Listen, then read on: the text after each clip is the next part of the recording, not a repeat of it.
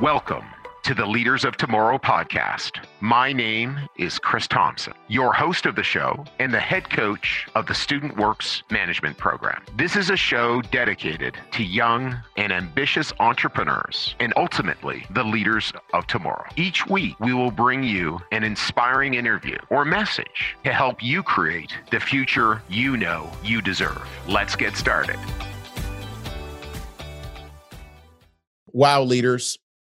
I'm really excited about the person I'm bringing on today for our podcast, Neil King. Neil King worked with us a number of decades ago, and he is the chief commercial officer of a business that is literally the global leader, Morneau Shepell. Okay, and they are in the space of HR services, benefits. He actually runs their well-being division. So if you imagine worldwide enormous organizations like Bell, SAP, or McDonald's, or name the enormous organization, they need how can we deal and assist our employees in the best way possible. And so he actually gets into it in a lot more detail about what they do, but they are basically the leader, and he describes his progress from a first-year operator with Student Works to the incredible career success that he's had. And I know you're going to love his story. Unbelievably powerful communicator, wise, humble, and I just loved our conversation, and I know you will as well. And what I ask from you is I would love if you could share our podcast. I would love if you could share our work with other people who want to make a difference in the world. You could tell from listening to Neil that he really wants to make a difference in people's lives. And yes, he's done well financially, but that's not what it's up for him. He really, really has and is making a difference in the lives of people. So please share my podcast. Please, you're welcome to send me an email at chris@leaderspodcast.ca if you know anyone who would love to get involved in our program. So thanks so much. Have a super fantastic day and enjoy my conversation with Neil King of Morneau Shepell. So Neil, thank you very much for joining us on the Leaders of Tomorrow podcast. Thanks for having me, Chris. Great to be here. Yeah, no, it's been really, really awesome. And, I know one of the great opportunities that come from me starting this podcast a year and a half ago, coming up into 2 years, is that I get to reconnect with people, and have a good reason to go and have a call. So we've had a few calls since this podcast and hear what, some amazing people are doing. And congratulations on just the list of accomplishments that you've made so far in your career. Thanks, Chris. So, you know what? I'm really excited to be here because I have to admit this was probably one of the most defining points of my life, was doing the Student Works painting. And I only did it for 1 year. So really happy to be here today. Well, fantastic. And why don't you take us back to who Neil King was, before you joined our program, and maybe what frustrations you had, if you can recall, et cetera.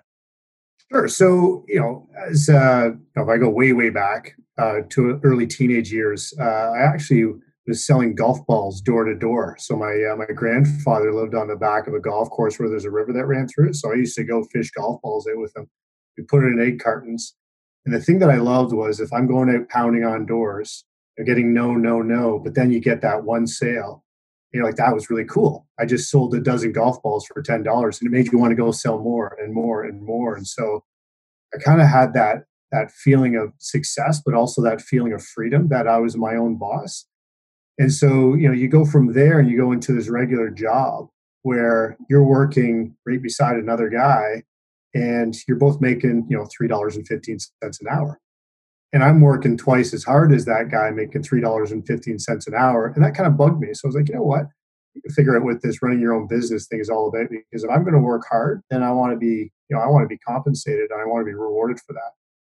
Yeah. And that's something that our top performers really have in common. They work hard, right? Like there is no Neil King not working hard, except again, if you're off, you're hanging out, but when you're working, you're going to work hard.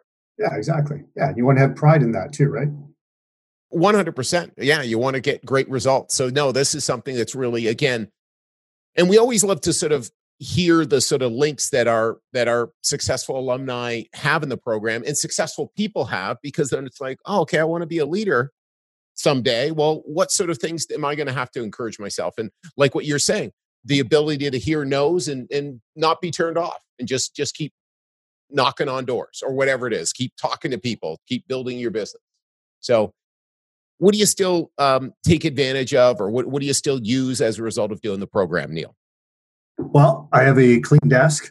It's actually funny. So I still remember, and this is, we did a training session, and it was somewhere on the Western campus, Western University campus. And, in part of that training, they taught us how to, estimate a job and whatnot. But one of the things you taught was, here's your desk. You either have an action pile or you have a throwaway pile.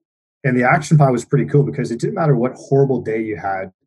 You're out there, paint spilled, the guy quits, customer yells at you, you come back, you're like, I know there's 7 quotes that I got to follow up on because a week ago or 2 weeks ago, I told someone that I would do this. And so you work through those 7 and you either, all right, I closed it and I got to get that set up for the next job, or I toss it because, I just got told no, which is fine. Right. But you always have that clean desk. And then to this day, at my office, right? And even here, I have a very clean desk because it's either you action it or you move on from it. Right. And just developing those really clear, identifiable habits that then build together. Yeah. So that would be, it's funny though, like that stuck with me to today. But one of the biggest things that I learned is that you can fail and you can feel miserable. Like, I mean, it feels like the world is up against you. But to know that you'll be fine, right? You figure out what's going on. You figure out what your options are. You be genuine with whatever the situation is. You be genuine to your employees. You be genuine to your customers. You figure out what your options are. You make a decision and you create action and you keep on moving forward. And I think that was the biggest thing, not just from a business perspective, but also from a character perspective. I think that was really helpful for me.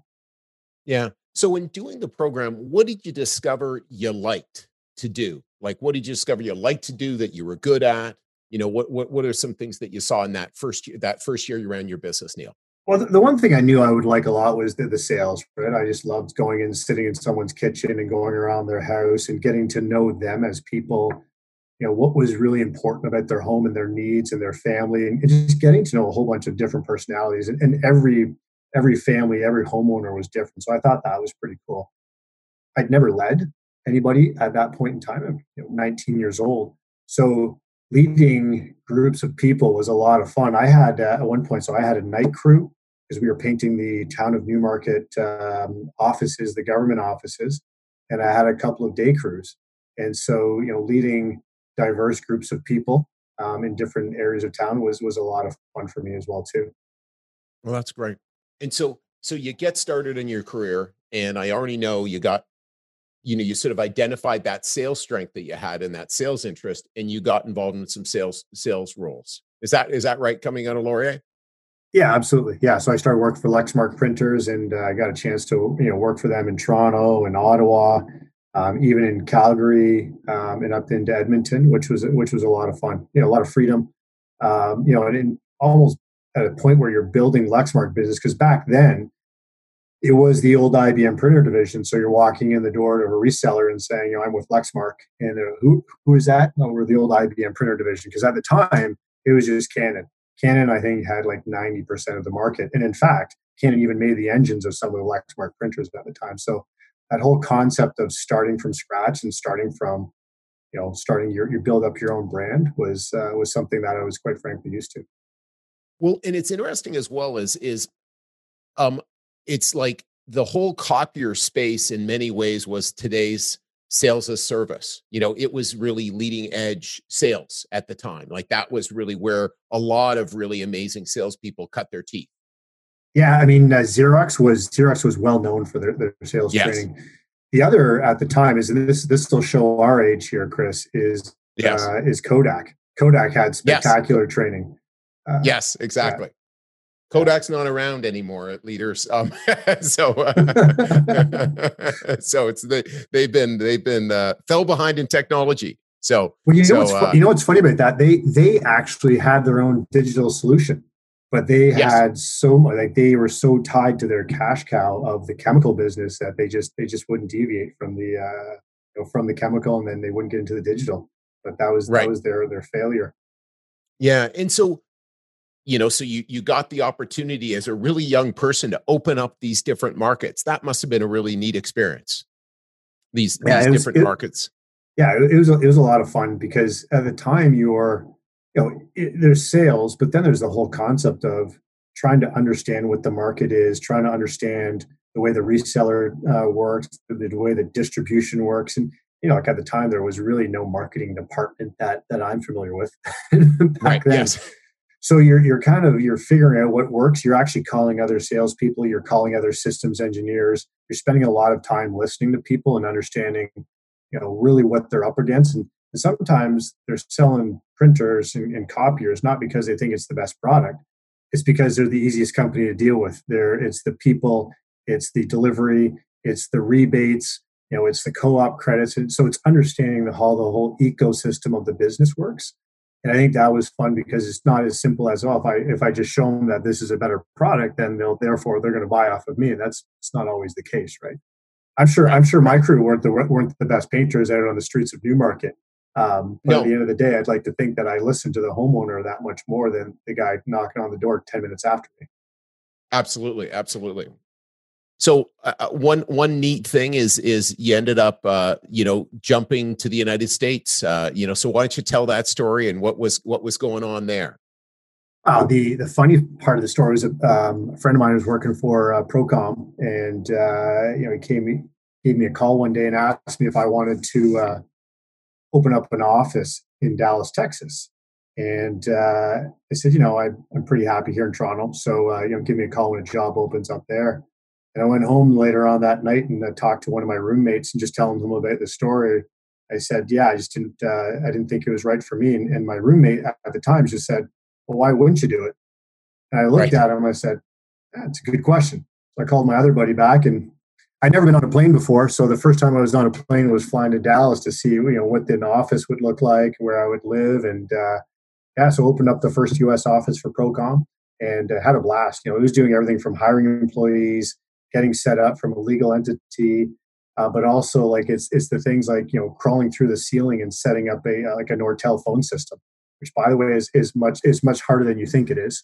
At least it was for me back in the it would have been very, very challenging for me, Neil, for sure. So that's really an amazing. One of the other things is like that type of an opportunity, taking on those all those extra responsibilities at such a young age, is really, really propels your career, right? Sort of getting out of your comfort zone. Okay, hey, I could have stayed in Toronto, but hey, I'm going to go outward. That that I'm sure that makes a difference. It does, and so it's great. Like the one thing with StudentWorks painting is that it tells you to just at one point you got to take that first step, and everybody sucks at this business right out of the gates. And I got a funny story. Well, not a funny story, but and I did too. I was horrible out of the gates.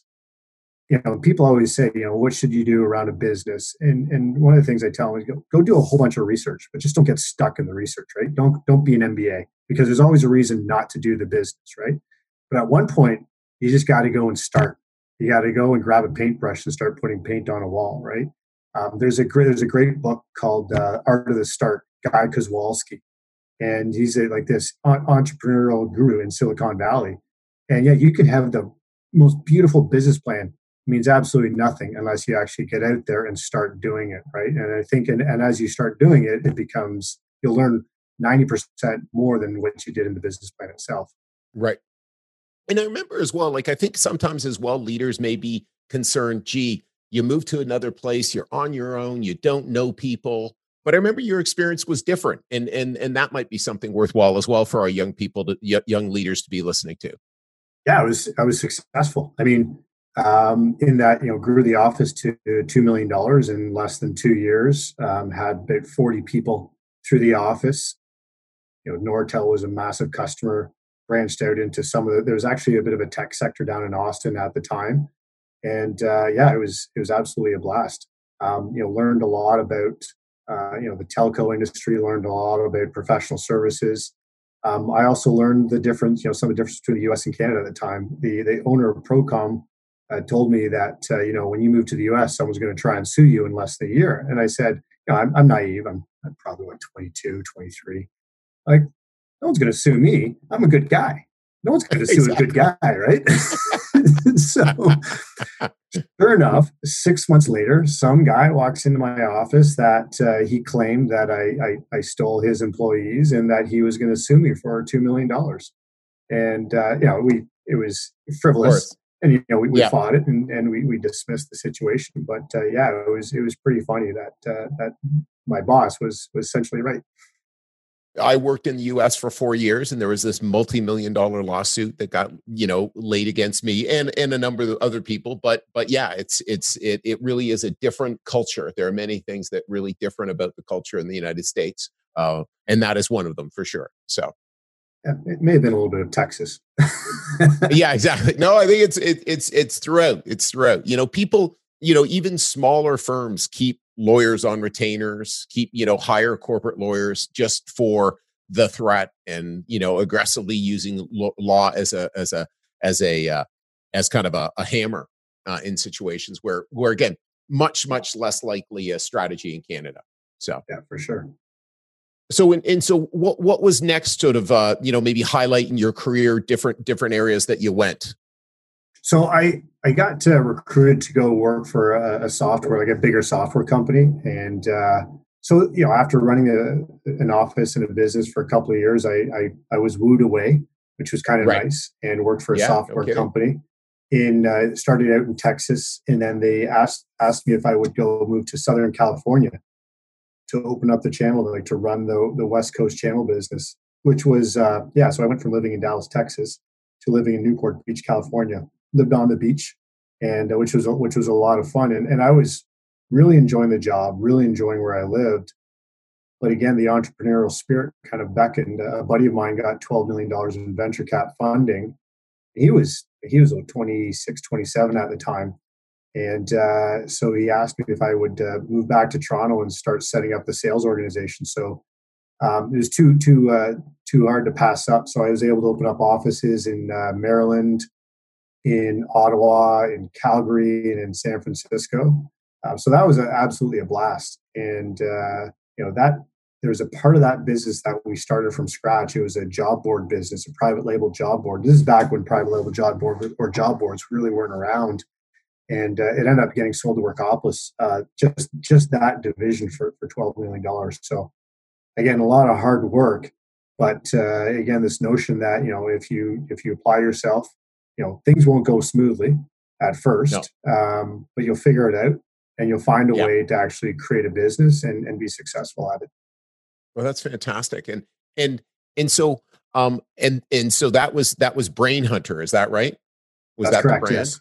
Yes. Yeah. So you moved on, or you got recruited away from that opportunity? Yeah, got sold out? Yeah. So I knew the owners. The owners were at that point where they were looking to sell, and I was doing quite well in the business. And when the owners are trying to figure out their exit strategy, it's time for me to figure out my exit strategy as well too. So I did that. It's always safe. So I went and worked for a company called Wolters Kluwer Health, and they're one of the largest publishers in the world. It's the $8 billion company that no one's ever heard of. And it was, I like to describe it as it was Google for the medical profession before Google was around. But, so what it was, there's these periodicals and journals that are written, since, the beginning of, 1800s, 1900s, like Nature and British Medical Journal, New England Journal of Medicine. And so what this company would do is they would index all of the articles, not based on keyword. So if you're a doctor and you're trying to find information on COVID-19, let's say 10 years from now, you'll find a lot of articles that maybe reference COVID-19, but the primary point of the article was COVID-19. You'll be able to pull it up rather quickly, just because doctors basically learn a new language by the time they get out of med school. And so to go find all the most up-to-date information, it takes a lot of work. So anyways, I worked with that company for about 6 years. I led Canada and Western US, and worked with medical schools and hospitals all over North America, so it's a lot of fun. I found that I had a passion for the medical industry, Okay. as well as, obviously the sales and sales management, but I really like the healthcare industry as a result of that. Right. Right. Okay. Okay. And then you went to ADP. And what was that move about? Um, you know, so I had with Wolters Kluwer, I had been successful in that. I did well in my first job, was promoted within about 6 months, promoted about a year later. They moved me to Northern California, and I was working there. And then I moved back to Toronto, where I was running both Canada and Western US. And I realized I got to a point in my career that if I was to move up in the company, it would require me to move again. And I had already moved to the US twice now, and I had a small child. And I wasn't ready to move to the US again. And so, Got it. kind of reached that point in my career where I'd done everything I think I could have done in that role. So I wanted Right. to go work for a company where I could have a little bit more mobility within my career. And ADP was that company here in Canada. Okay. Okay. So all of a sudden, one of the big factors, like, because how did you look at if you think back, like, what were the choices, like, choice points? Because you've moved a bunch. Obviously, you moved well. What do you think the choice points were? Why you did what you did? Again, and why I'm trying to get in your head is for our leaders to go, okay, I see that. These are some of the choice points that you had. I mean, full transparency, Chris. In the beginning, it was, opportunities kind of came knocking. It was like, well, that sounds like a Yeah. lot of fun. Let me take a look Yeah. at it. And look, opportunities are always going to come knocking, but Yeah. you take a look at them and you dismiss them, but others just seem to be too much fun to pass up, and you kind of Right. take a run at it. But if I was to go back in time, I think I'd be a little bit more planful around my career. And what I say by that, I've been very happy and very blessed with all aspects of my career and the people that I've worked with and the companies that I've worked for. But I think if I was to go back in time and talk to myself as a 22-year-old, I would say, go find an industry or something that you absolutely love doing. And let's say I loved mountain biking for whatever reason. Go find the best three companies in that industry. Mm-hmm. Go be willing to work in any job for any amount of money, and it could be next to Right. nothing.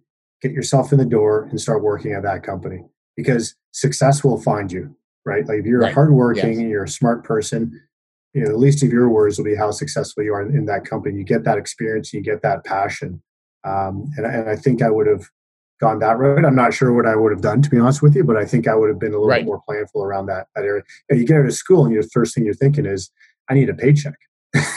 Sure. Yes. I Exactly. I got to pay off some debt, right?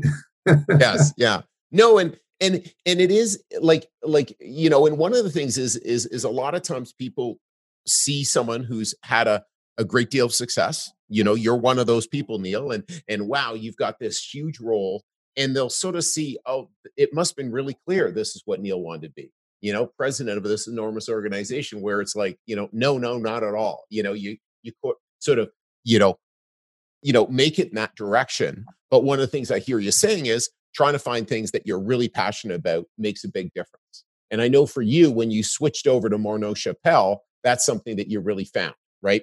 Just that there was a real passion around the work that you do at Morneau Shepell. Yeah, it was almost too good to be true. So, I mean, at ADP, I was leading Canada and Latin America as part of a global sales organization. So I was working for them in Canada, but I was part of the larger global group. It was called Mm-hmm. Global View.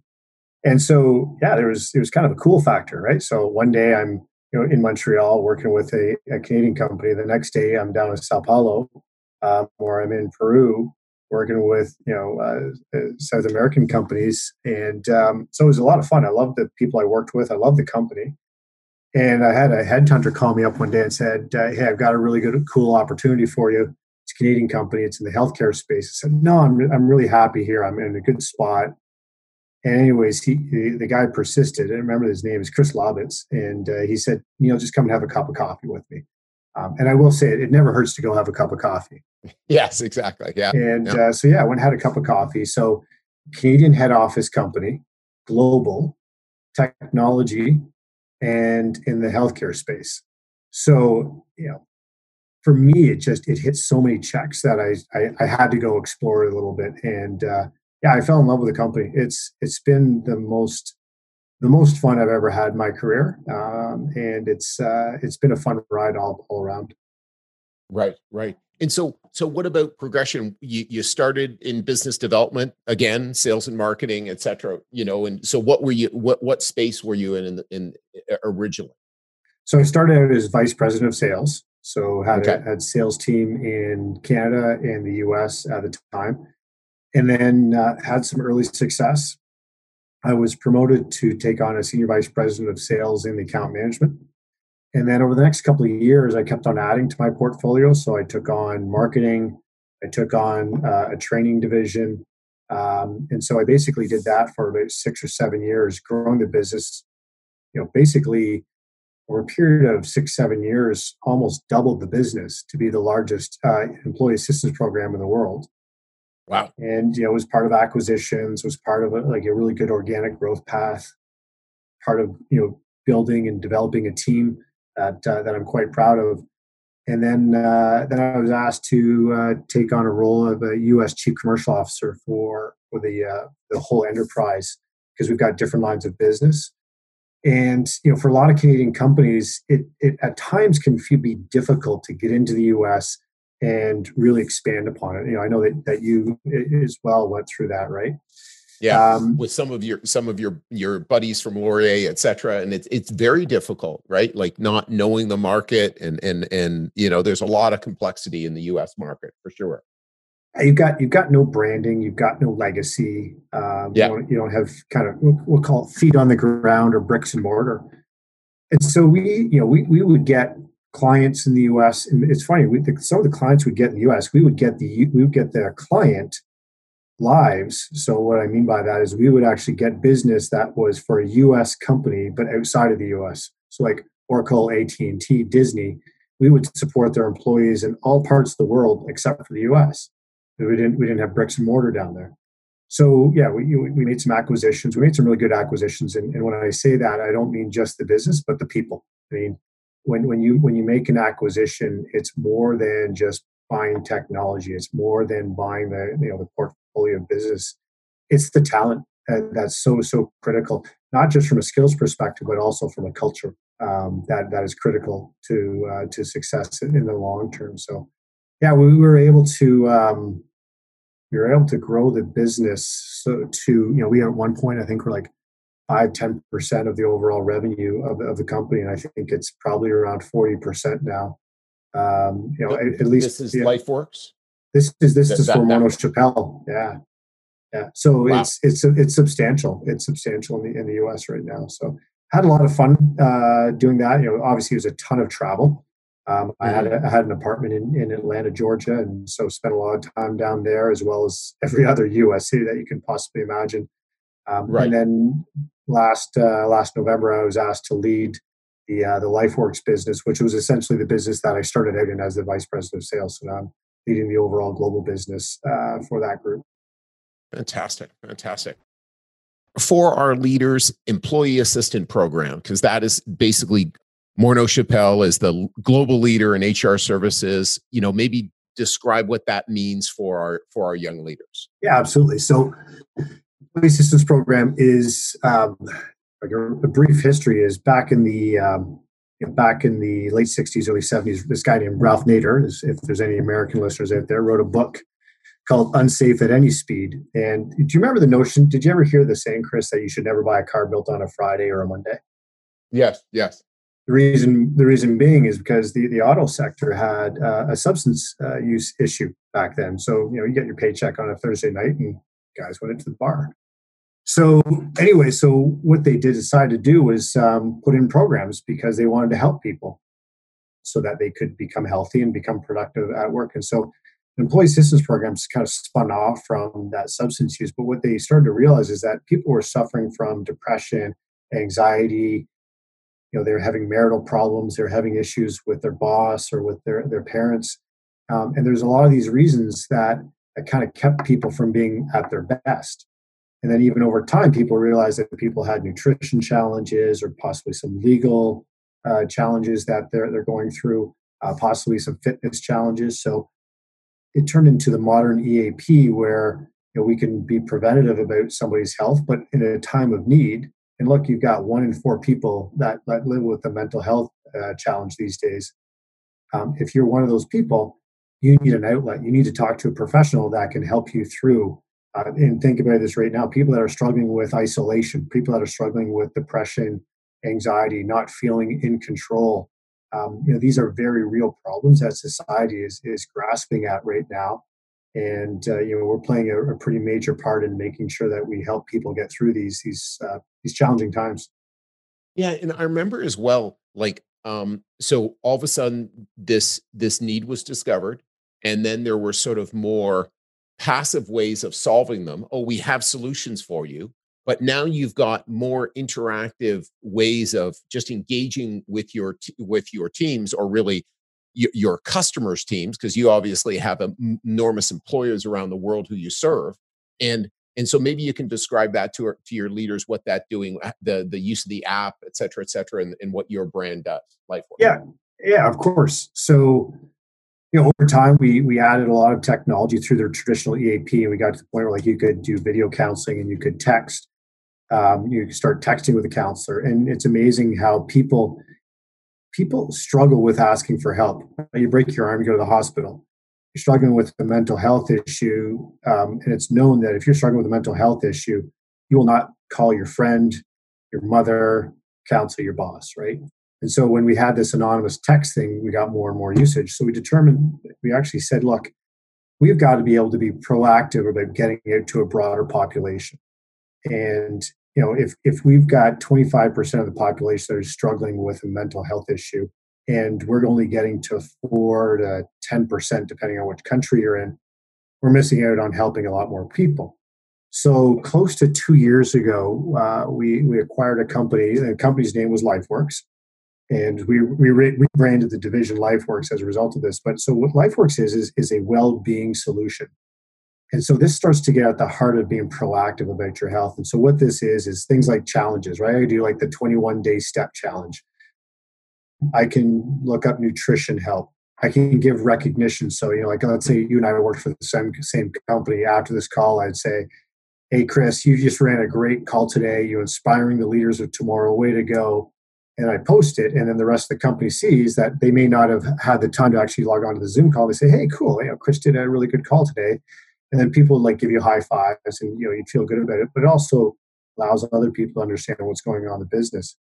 But it also, we have sections where you can go and get discounts on things like Lululemon and Nike and Shoppers Drug Mart.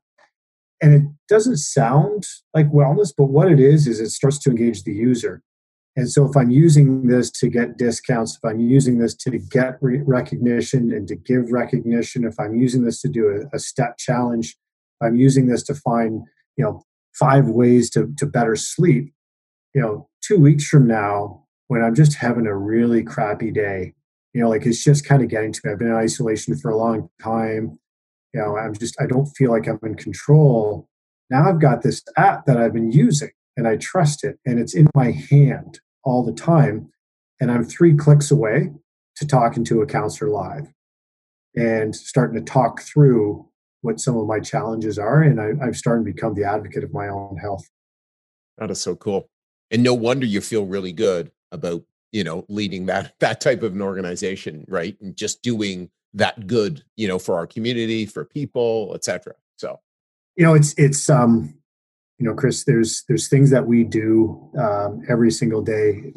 We have frontline workers that we take care of the other frontline workers, right? So whether it be if you're a nurse or a doctor or you're just on the front lines, we take care of the people that are struggling. We save people's lives in regards to some of their darkest hours. Where we'll be on the phone with them for hours at a time, establishing that trust and bringing them back into a spot where they can, start to regain some strength mentally.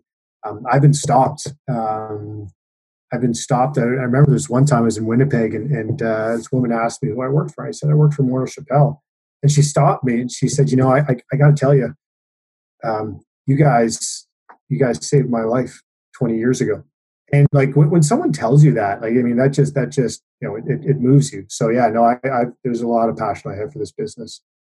Oh, that's fantastic. That's fantastic. No, that's great. Well, again, congratulations and thank you for making that contribution. And it's a hidden company too, because again, it's the work that's being done is really being done. Other companies are actually, providing your services to their employees, right? But as a way to again get those needs met, which is really great. Absolutely, yeah. No, we've got a massive brand recognition within Canada and globally with HR professionals, but yes, for everybody and out on user. The street. Yeah. So, but if you're Canadian, I mean, you are aware of that. Bell Canada is heavily involved with mental health. Bell Let's Talk Day, right? Yes, so we're the backbone of Bell, right? So the training, their employee assistance programs around thought leadership.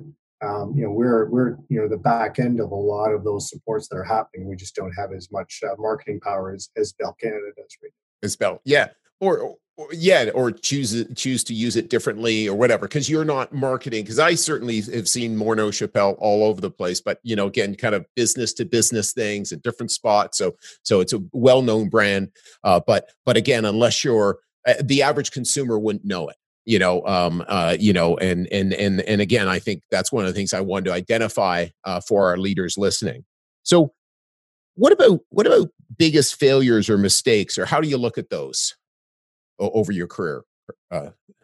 Well, I mean, it's without being too funny here. I mean, there was failures early on in Student Works, right? My very first job was painting a Honda dealership, and we had to rip off the wallpaper. And it was this thick industrial wallpaper. I remember that stuff. Yeah. And basically it was taken off the drywall. I didn't know. I mean, so you pull it down. I'm like, okay, I guess that's what it's supposed to look like. And you start painting over. We had to paint through the overnight because they didn't want to close down the dealership. So we painted overnight on a Saturday night. And the owner comes in the next day and says, this thing is a disaster. You guys screwed up my showroom. And I'm not only not going to pay you, but you owe me money. Exactly. Great. But you talk through it, you figure out, look, here's what I can do. Here's what I can do coming back next weekend. Here's how I'm going to rectify the situation. And, I'm kind of fast forwarding over a bunch of things, but there's a really low point there because I'm a student, but then you're like, okay, I'm going to work through this and I'm going to talk to you as a one professional to a professional, even though I was 19. And you kind of get through that. And I will never forget that failure because it was kind of funny. It was probably the best thing that could have ever happened to me that summer because I figured if I could get through that, I could get through anything. And I did it. It launched the whole summer. For sure. And it's funny. One of the things that we have done, and we've gotten smarter about those types of things, is you tell me a Honda dealer being your first job over the weekend on your own. And now I just go, oh my gosh, we've got a real strategy. Start happiest, easiest customer, $800 to $1,200, DM with you the entire day. Make sure slowly grow. Now we have pictures as well. So you take pictures of everything to try to prevent those things. And on the other hand, the reality is those things that knock us down make us stronger. Right. And we'll figure it out. Right. Like, okay, this went really badly. And we can figure it out and we can, like you said, problem solve it and be better on the other side. It's funny. So back then, I think you've got some younger listeners here again, is back then you gave us pagers. And, yes, exactly. Pagers, I know. So you have to understand back then when the pager went off, it wasn't good news. It wasn't like, it wasn't like your crew chief was like, texting you saying, hey, the owner's really happy with their, job's going great. Just want to let you know. So, one of the things that, and I think you just said it, right? So pager goes off, you find a phone, you call somebody and you find out that, I don't know, somebody spilled half a gallon of white paint on a newly bricked driveway. And so, you go over there and you're like, okay, what do we got here? And one of the things that I've learned early on is to remain calm. And a friend of mine, I've told this story a couple times, but a friend of mine went and watched a Navy SEAL speaker. And he wasn't just any Navy SEAL; he was Navy SEAL 6, and Navy SEAL 6 is the best of the Navy SEALs. Of the best, yeah. And so this guy was tasked with finding Osama bin Laden. And so this guy said, look, even in his role where life and death was on the line, he says, you respond, you don't react. And, so when they're planning the mission, they said, what's the worst thing that could possibly go wrong here? They said, well, the worst thing that could possibly go wrong, because they thought they had him pegged, right? The worst thing that could possibly go wrong was the helicopter crashes. Okay, the helicopter crashes, what do we do? Well, if the helicopter crashes, we check to see if we can safely get everybody away from the helicopter and carry out the mission, because we might not ever get another chance. Well, sure enough, the helicopter crashes. And they didn't panic. They kept on moving with the mission, and they obviously were successful in it. But the point is that here's a Navy SEAL talking about life and death situations, and here I was, talking about being a student running a little painting company. Right. Yep. And the key is not to react; it's to respond. Is to take that moment to breathe, figure out what the situation is, what's going on with the customer, what's going on with the employees, what are the facts, make a decision, and move on. Right. And so that was something that always stuck with me through all those years. Yeah, no, it's great. And then we get better and better at finding solutions, better and better at, like you said, staying calm. And those initial, I still remember as well, initial problems that seem like the absolute end of the world. And, now looking back, oh God, why did I get so stressed? Well, why? Because I didn't have that experience that I do now. I didn't have that, that time to grow my comfort zone. And that's one of the things that this experience does, having you have that confidence. So what about, as you went from a, university student to a, value creator in the full-time world, what did you need to change about yourself? I need to change just taking the perspective of those around me, and not always assuming that I knew what was happening. And that took the form of both the customer as well as my employees, right? And so, here at the time, like you're sitting yourself, okay, I'm going in, I'm painting a home, right? And as a 19-year-old, you don't think you really understand what you're doing, and you're not painting a house, you're painting a home, right, yes. And so to understand that, you're painting a garage and some windowsills and a front door, and people work really, really hard at their jobs, and they work hard with raising their kids. They drive home after a long day, and they've had to pick up the kids at daycare, or maybe they've had to do some juggling, and they roll up and they see this beautiful painted house that's red and white accents, and they feel good about their home, right? And it's kind of understanding that, having that empathy of who you're working with. And then on the other side is just understanding that people are motivated by different things, and it's not money, right? It's pride in their work, it's recognition, it's I want to do this because maybe they want to be an owner of a Student Works painting franchise one day themselves. And taking that extra bit of time up front to truly understand what makes people tick was so critical. And I'm not sure if you remember this, Chris, but there's another lasting moment that I still remember to this day. So after that initial, we'll call it the Honda debacle, it was kind of a bit of a blow to me. And no kidding. And I think my district manager, her name was Caroline at the time. Carolyn Pivar. Yeah. Yes. Okay. So I think she was telling you about this, and like you were the big leader, right? Like the right. guy that was running everything. You were the inspiring person that you want to do a good job for. And you called me up out of the blue and said, Neil, I heard you had a tough time with this job, and you said, I'm going to come on up and I'm going to buy a cup of coffee. That's pretty cool, because I think you were down in Vaughan or somewhere in that area at the time where your mm-hmm. office was, and I was up in Newmarket. And so one morning you came up and we met. I think we met at like 7:00 in the morning. You took me to McDonald's. We had you bought me some coffee, and we sat down. We just talked, and then we even went. We went and did an estimate for a couple or a family that was just in my neighborhood, and we actually sat at their breakfast table. We went through an estimate together. I don't know if this. Do you remember this at all? I don't. And certainly I remember you as an operator, but I don't remember the morning, and that's great. That's awesome. Yeah. But what I do remember is that you took the time to recognize that I was having a tough time. You took the time to drive up and just sit down with me and have a conversation, find out what was going on with me, and you showed real empathy towards the situation and towards me, and that stuck with me to this day. Yeah. Well, thank you, Neil. And it is one of those things where if we really try to jump in someone's shoes, and I know I'm really honored by the efforts our operators put in. Just how hard this is. And I know one thing I do now, and I didn't do it back in the day, but I've been doing it for probably 15 years now, is every week I'll pick up the phone and I'll call the top 20% of our operators. And I like calling them at a high because I find that they're more coachable, understandable, right? And you sort of discover what's going on, and you hear what's happening.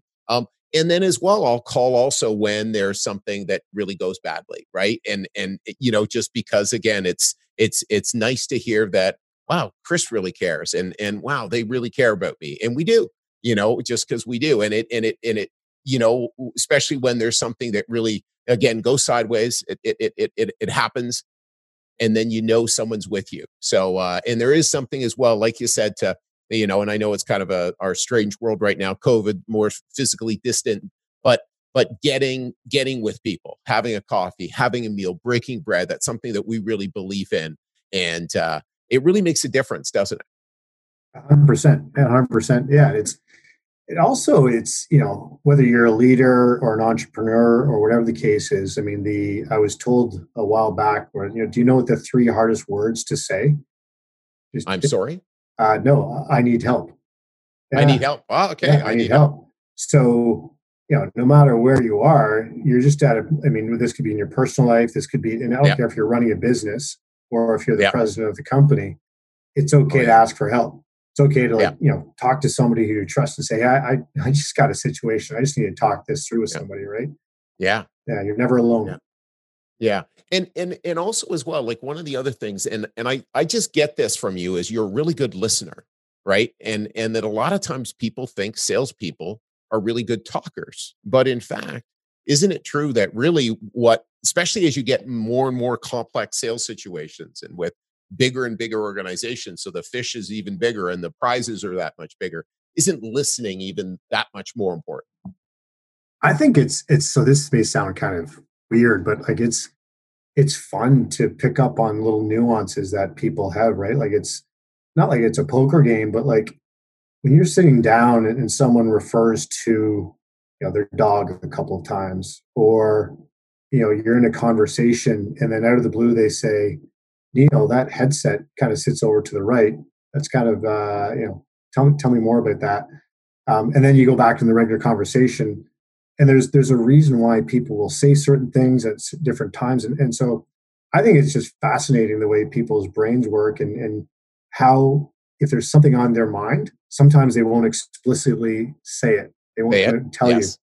So to find these little kind of cues to learn about somebody, I think it's kind of fun. Like it's really interesting to see how different people tick.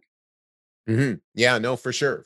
And again, one of the great things is the more reps you have, the more meetings you have, the more face-to-face engagements that have, the better and better you get, right? Like that experience really matters. Yeah, in terms of being more effective. Yeah, it's more reps, but I would even argue it's more meaningful. If you're going to have a conversation with somebody, like truly just engage with them. Don't do this multitasking type stuff, right? And I've met a couple of pretty interesting politicians. I met David Peterson, one of the past premiers of Ontario years ago, and I'm in a room with like 200 people, and he talked to me like I was the most important guy in the room, and I was not. I think I was probably the least important guy. Right? I'm willing to say that. Yeah, but for that 45 seconds to a minute, like he made me feel like what I was saying was actually very, very relevant and interesting. And I'm sure I was probably babbling on like I am right now. And so, anyways, no, you're not. Well, you're not at all. But given that you opened up politics, I'd be remiss not to ask about Bill, and obviously Bill Morneau is the minister of finance in our government for the last number of years, and what about Bill and his your interactions with Bill? Great question. So when I first started with the company, Bill was the chairman, and but he was kind of a roll up your sleeves. He loved sales. He would he would be, here's this guy. He's the chairman of the company, but he's the guy that's like at the printer saying, okay, let's cut this slide out. Let's insert this slide. Hey, let me phone this guy for you. But the area that I was impressed most by him was he had this passion towards helping those in need and in different parts of the world. And so years ago, he found that there was this refugee camp in northern Kenya called Kakuma. And he felt that we as an organization, and he personally wanted to kind of give back in a way that was non-commercial, right? So not donating to a charity locally just so that the Morneau Shepell name could have a higher brand.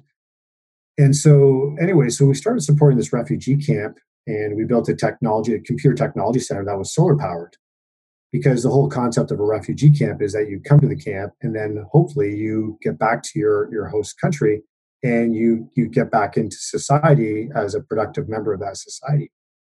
And so after spending some time at this camp, we realized you go through the schools, right? Like there'd be like a public school. You walk into a grade 1 class, and when I say a grade 1 class, there'd be like 80 kids sitting on a dirt floor, like literally sitting on a dirt floor. And so what you'd realize is that over time, there'd be 80 kids in grade 1, 40 females, 40 boys. And you get to grade 3, and there'd be 50 boys, and there would be 30 females. And then you get to grade 8, and there would be 70 boys and 10 females. And we said, well, like, what's going on here? There's no girls in the higher grades. And they said, well, there's a couple things. One is, as girls get older, they're expected to do the chores. The other is that as they get older, there's issues around sexual harassment in the camps itself. And then the last one is that there's no high school for girls. So you're going through school and you get to grade 6, grade 7. It's like, well, what am I doing this for if I'm just going to do chores, right? I've got no chance to go to high school. So Bill had this notion that, we need to build a high school for girls so that they have this hope, they have something to aspire to. And so we built a boarding school for girls, 350 girls, graduating class. We've got girls at U of T. I've got girls in the U.S. on scholarships, and it's a wonderful foundation. And so I actually helped lead I started up, and I've been the chair of the golf tournament. We've netted $1 million over the past 10 years. And I actually had the opportunity to travel to Kakuma with Bill right before the election. I was with Bill at Heathrow the day that he resigned from the C.D. Howe Institute, because he was going to be running for the Liberal Party. So yeah, I had a chance to spend some time with him and really see what he's made of from a character perspective. Well, I already shared. I was on a board, an advisory board of Share Life with Bill a couple decades ago, and to me, he is just such an incredible example of who we are as Canadians to have as a leader. Like he has. He's been massively successful, and there's no economic return for him doing what he's doing in any way whatsoever. And it's just so unlike our neighbors sometimes down south about how their leaders participate. And again, maybe people don't always agree with what he does, but there's no question the intention that he's doing is to make Canada better.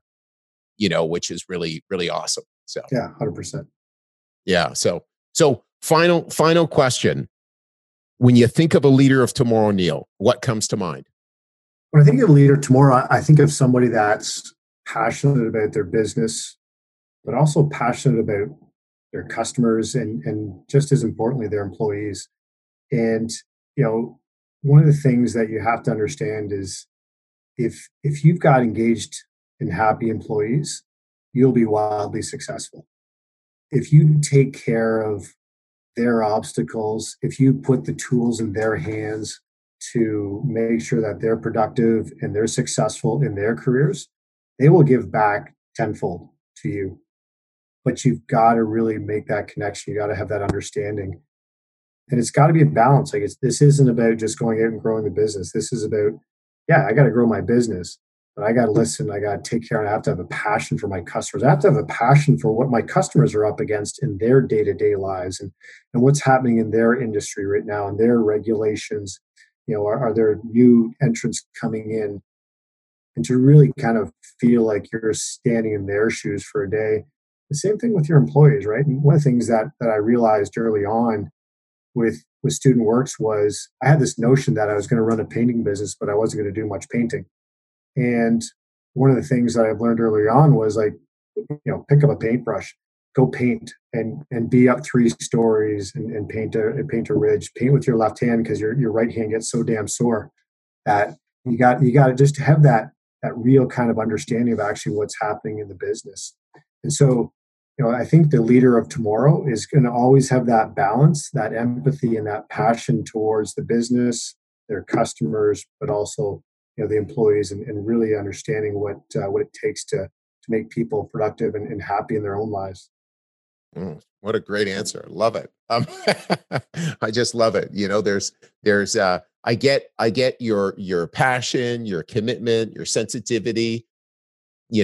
Thank you so much, Neil. Now, I just really appreciate you around the crazy responsibilities you have. Committing and giving a bunch of time to our business and the young leaders who listen to our podcast. Well, thanks, Chris. I have to tell you, as I said at the beginning of the show, Student Works was one of the biggest impacts that I had in my life and in my career for sure.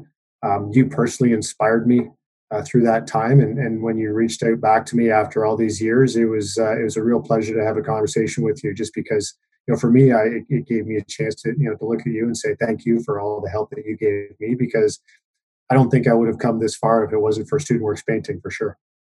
Awesome. Thank you. Hey, I'm humbled. Thank you very much. Thank you very much, Neil. Okay. You have a fantastic day.